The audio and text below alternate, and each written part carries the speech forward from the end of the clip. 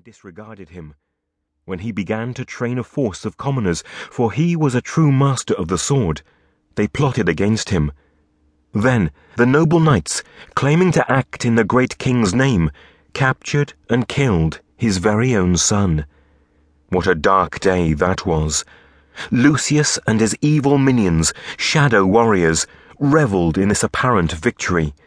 But all was not lost, for when the hope of the kingdom seemed to vanish and the hearts of the humble despaired, the king used the power of the life spice to raise his son from the dead. This is a mysterious tale indeed, but a true one. For the prince was seen by many before he returned to his father across the great sea. And to those who loved and followed him, myself among them, he left a promise and a charge. Here then is the promise. The prince will come again to take all who believe in him home to the kingdom across the sea. And this is the charge. Those who love him must travel to the far reaches of the kingdom of Areth-Trae, tell all people of him and his imminent return, and wage war against Lucius and his shadow warriors. Thus we wait in expectation, and while we wait, we fight against evil and battle to save the souls of many from darkness. We are the knights who live and die in loyal service to the king and the prince. Though not perfect in our call to royal duty, we know the power of the prince resonates in our swords, and the rubble of 1,000 strongholds testifies to our strength of heart and soul. There are many warriors in this land of Areth-Trae, many knights who serve many masters, but the knights of which I write are my brethren, the knights of the prince. They are mighty because they serve a mighty king and his son. They are the Knights of Areth-Trae.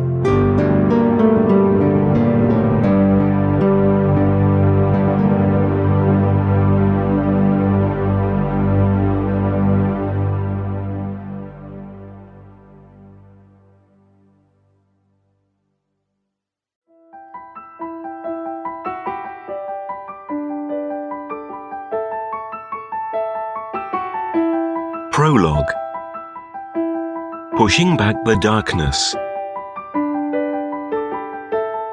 The kingdom of Areth-Trae is vast, and though it harbours havens of good, it also shelters many strongholds of treacherous evil, places where darkness thrives. The knights of the prince are called to rescue countless souls, not only from the danger of sword and knife, but also from those who would poison the mind and the soul. It takes an extraordinary knight to take up the cause of the prince in the face of such danger. Such a knight was Lady Carliss. Though Lady Carliss's mission befell her by what may seem mere happenstance, you may rest assured that chance had nothing to do with her calling. Her pure heart and strong commitment to the king and the prince had prepared her for the mission she rose to fulfill when she saw the grip of evil tighten around the throats of the people.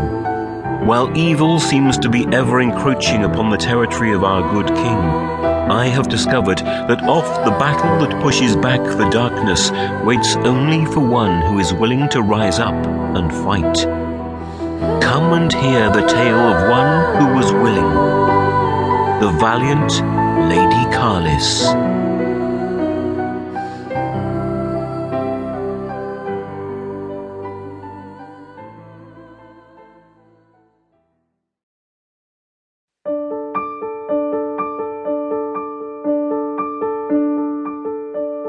Chapter 1. Lady Carliss.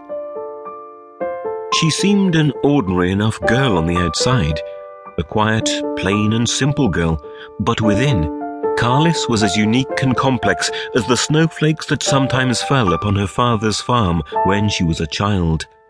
On those special days, Carliss would take a dark cloth outside and catch the intricate flakes, so she could gaze upon them and marvel at their perfection and beauty. She would close her eyes before they melted and try to hold each exquisite detail in her memory for as long as possible. As she grew out of the delightful and carefree world of a child,